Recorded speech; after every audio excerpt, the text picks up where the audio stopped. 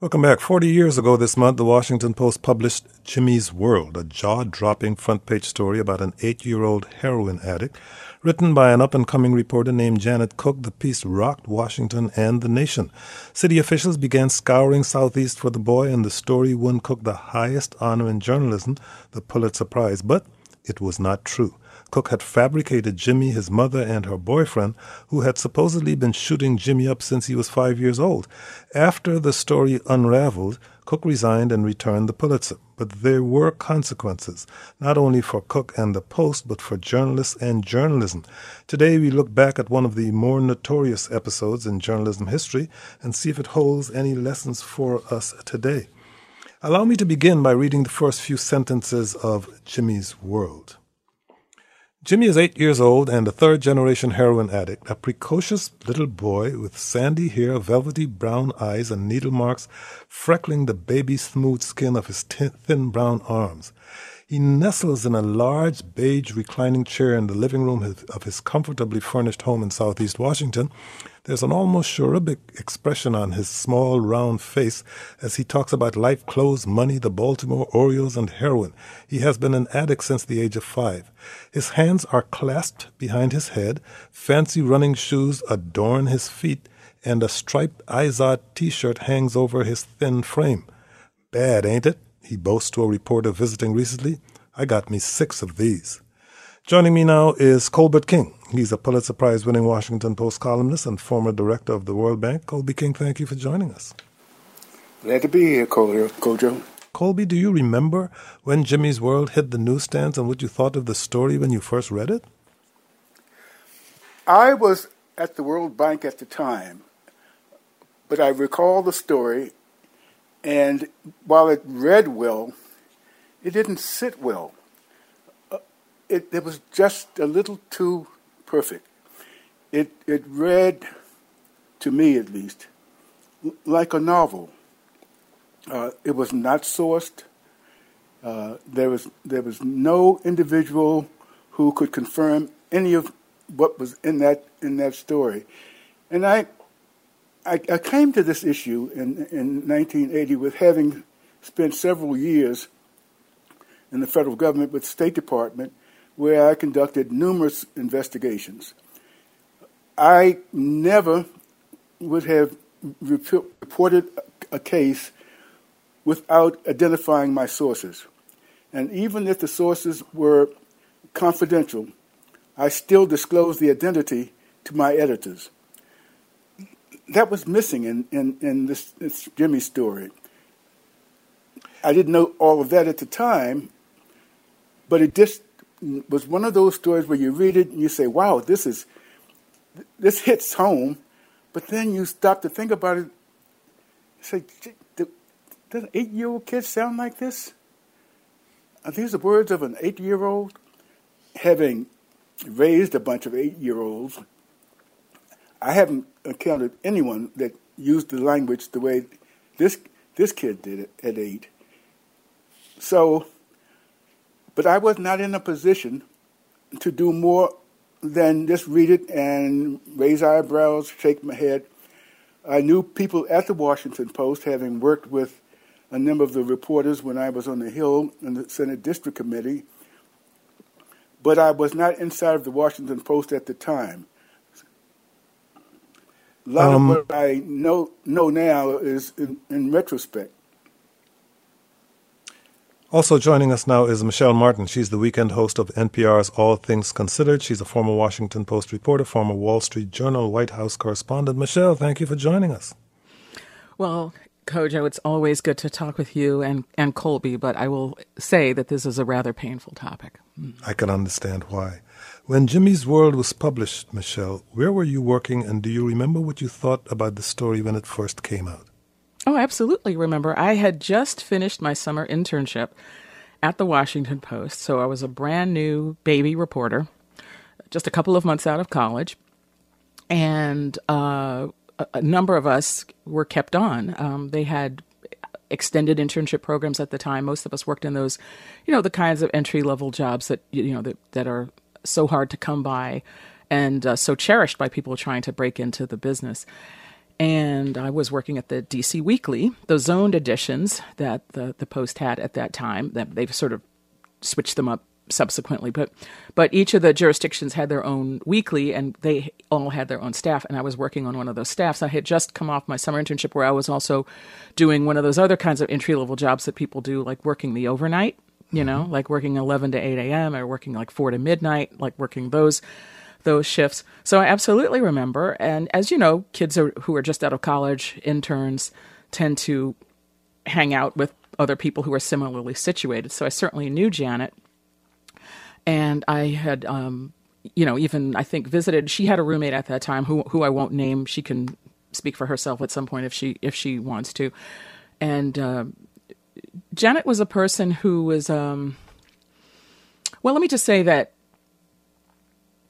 there was a lot of buzz in the newsroom about it even then, because a number of African-American reporters, people who had worked those shifts, like I did, like worked the overnight, people who worked in the community, people who worked the police beat, say, or had doubts. And I understand that they had raised those doubts.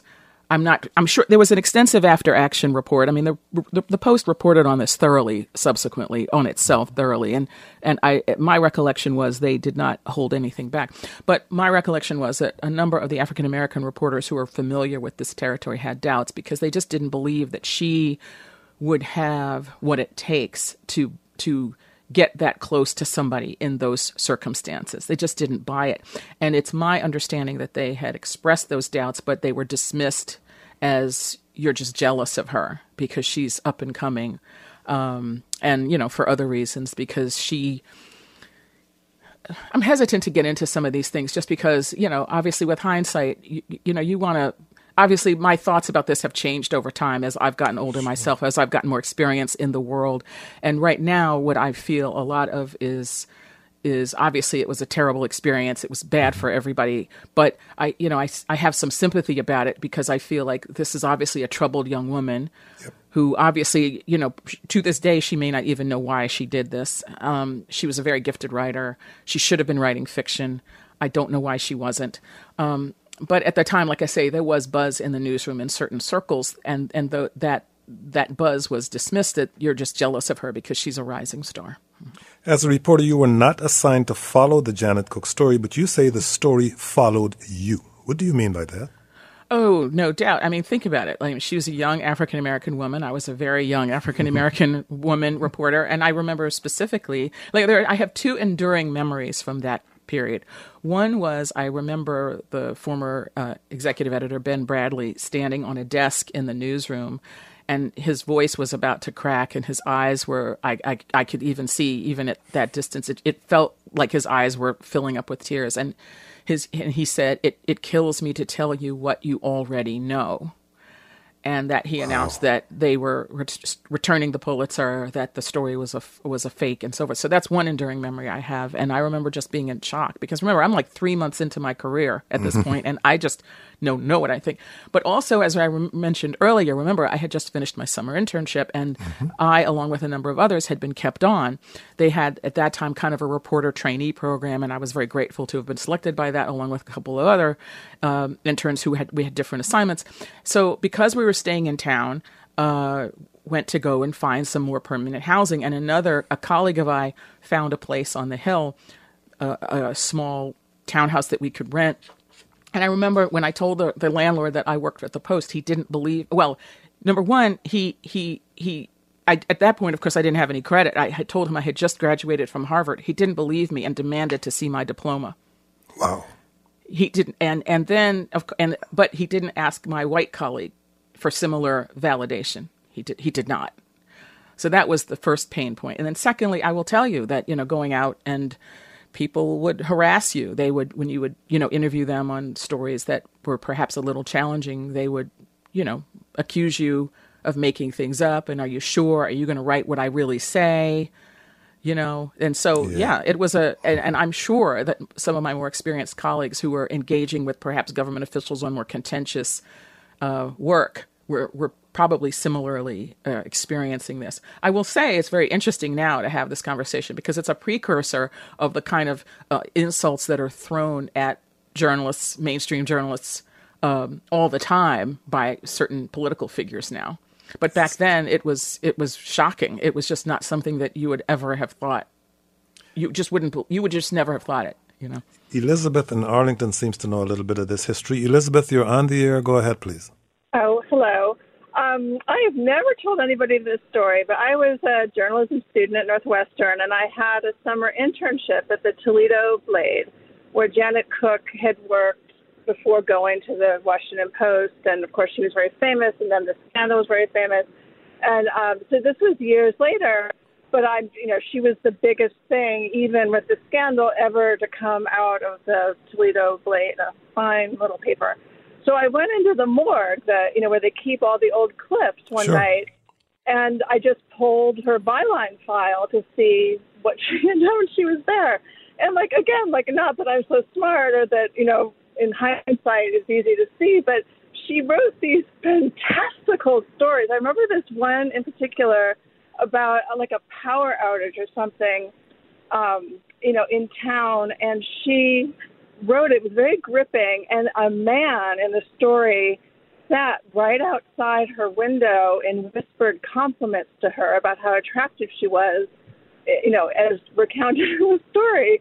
And I've just never, forgotten that, because these stories were, I was 20 years old, but they were weird even to read at the time. I guess the most important word you used was fantastical, because that seems to have been a trend in her writing. Colby King, before the story of the 8-year-old heroin addict was debunked, the story went national. There was a frenzied search for Jimmy, and many people wrote to the police and the Post pleading that they find this little boy. Then Mayor Marion Barry announced that Jimmy had been found and was under treatment, which was, of course, not the case.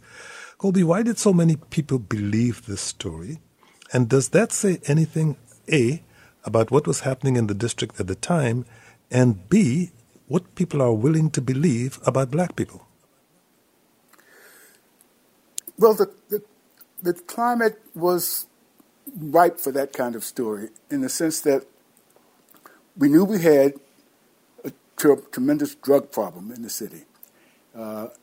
And we knew that it extended, below the age of 30, that there were people in their 20s and teens who were addicted.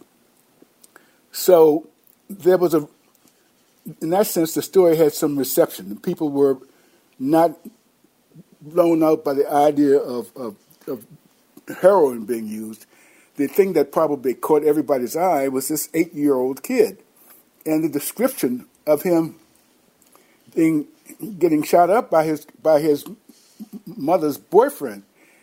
That is the kind of thing that you hear with disbelief, but you're not sure it's not true, because so much is happening along those lines of young people being addicted, of young people using drugs. The climate was ripe for that kind of story. I just felt then, and I feel more strongly now, that it was just too perfect, too well written. It was like reading a short story in fiction.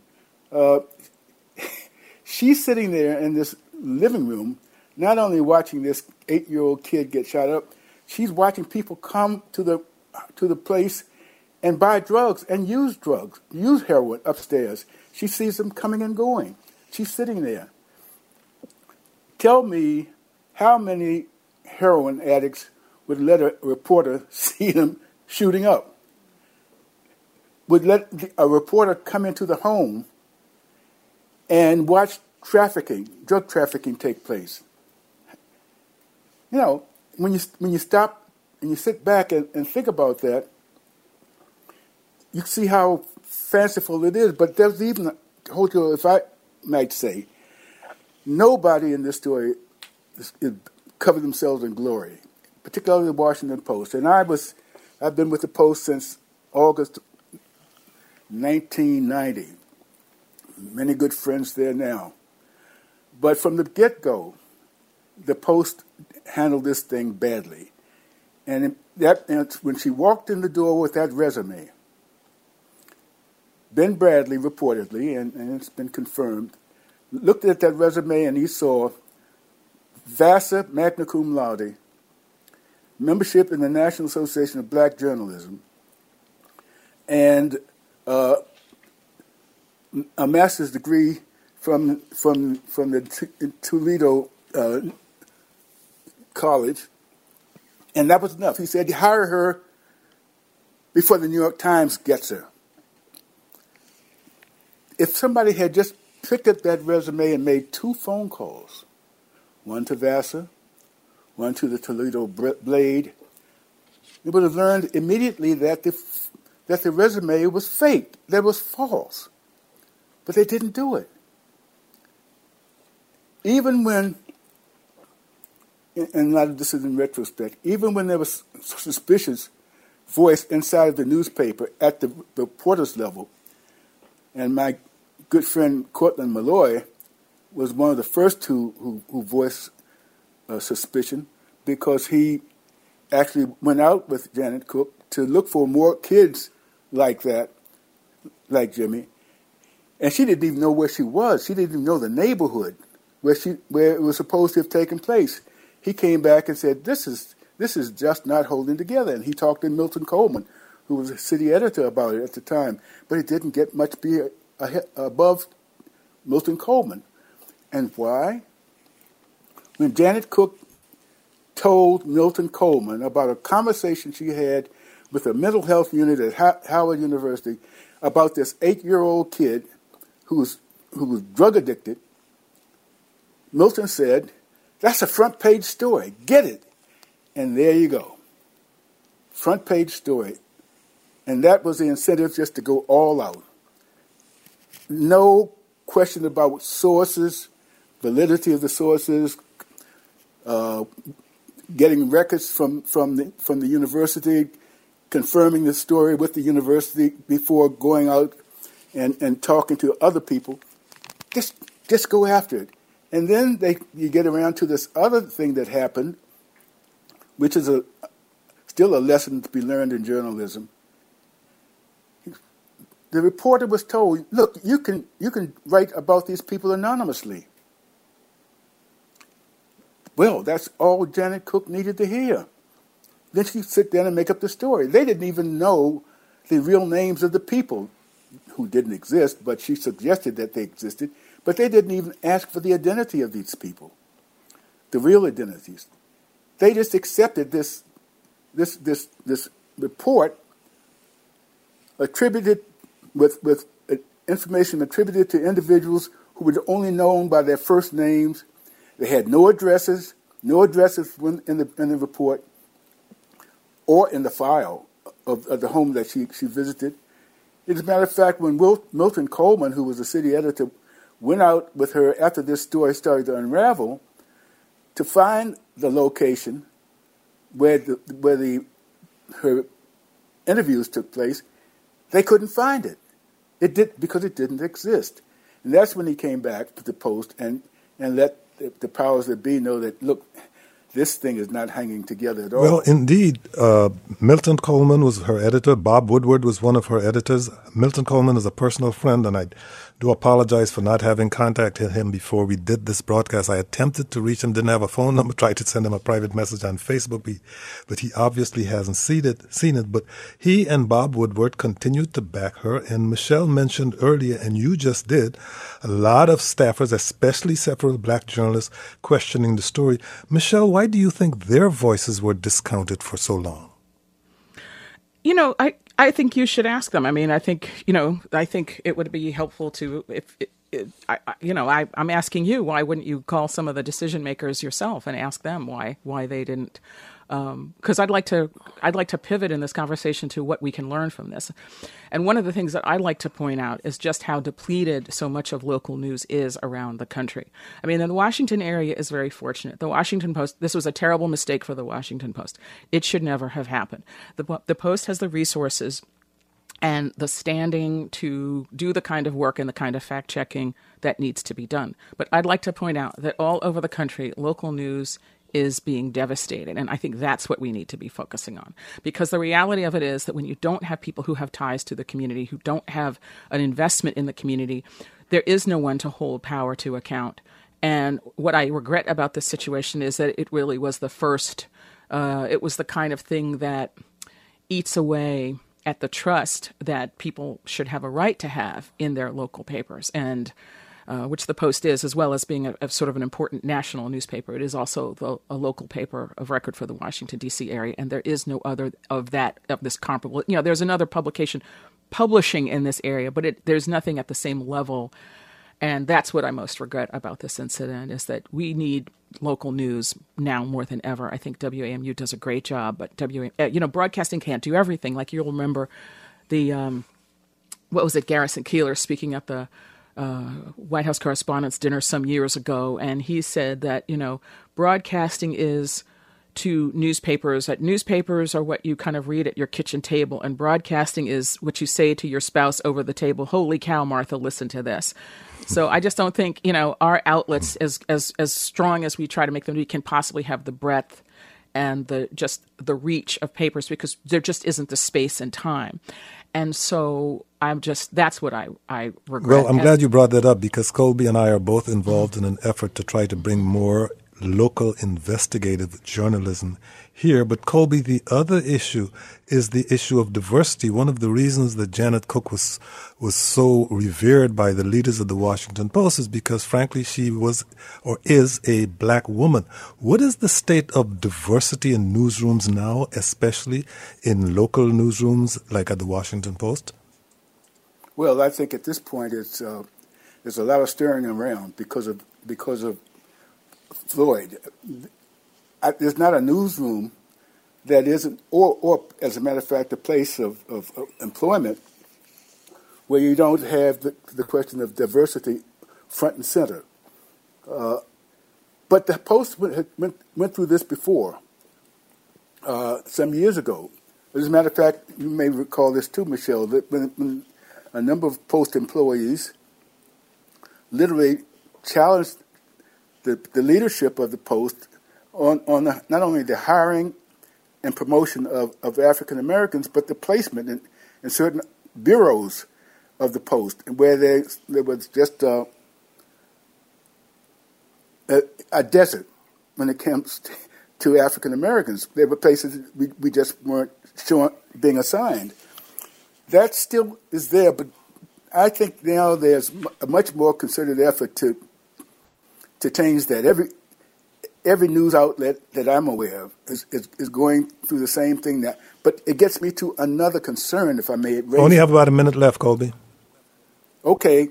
Well, I'll make it brief.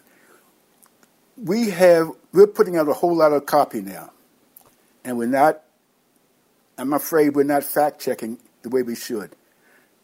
And that is because of the internet. We can get things up really fast, and I think there's a danger there. In the fact that so much of what is pushing the news media these days is the requirement of speed, getting things up as soon as possible. Obviously, this is the kind of conversation that we needed to carry on for much longer, but I'm afraid we're just about out of time. So, Michelle Martin, thank you so much for joining us. Always a pleasure talking to you. Likewise, Kojo. Michelle Martin is the weekend host of NPR's All Things Considered. She's a former Washington Post reporter, former Wall Street Journal White House correspondent. Colbert King is a Pulitzer Prize-winning Washington Post columnist and former U.S. Director of the World Bank. Colby, always a pleasure. Same here, Kojo. This segment on the anniversary of the publication of Janet Cooke's debunked blockbuster was produced by Lauren Marco, and our conversation about 911 was produced by Ines Renike. Coming up Friday on the Politics Hour, Maryland enters Phase 3 of reopening as Montgomery County opts to wait. We'll talk with Maryland Delegate Mark Corman about the pandemic, students returning to school, and the latest with Governor Hogan's plans to expand the Beltway. And MPD Chief Peter Newsham addresses the police shooting of an 18-year-old man in Congress Heights yesterday. That all starts tomorrow at noon. Until then, thank you for listening and stay safe. I'm Kojo Nam.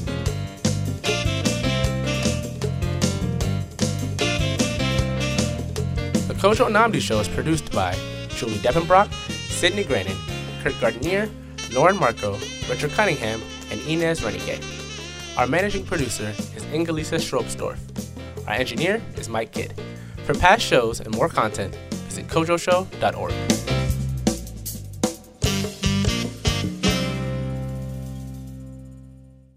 I'm Lisa Hagen. And I'm Chris Haxel. We're the hosts of No Compromise, NPR's new podcast exploring one family's mission to reconstruct America using two powerful tools, guns and Facebook. New episodes drop every Tuesday. Join us for the No Compromise podcast from NPR.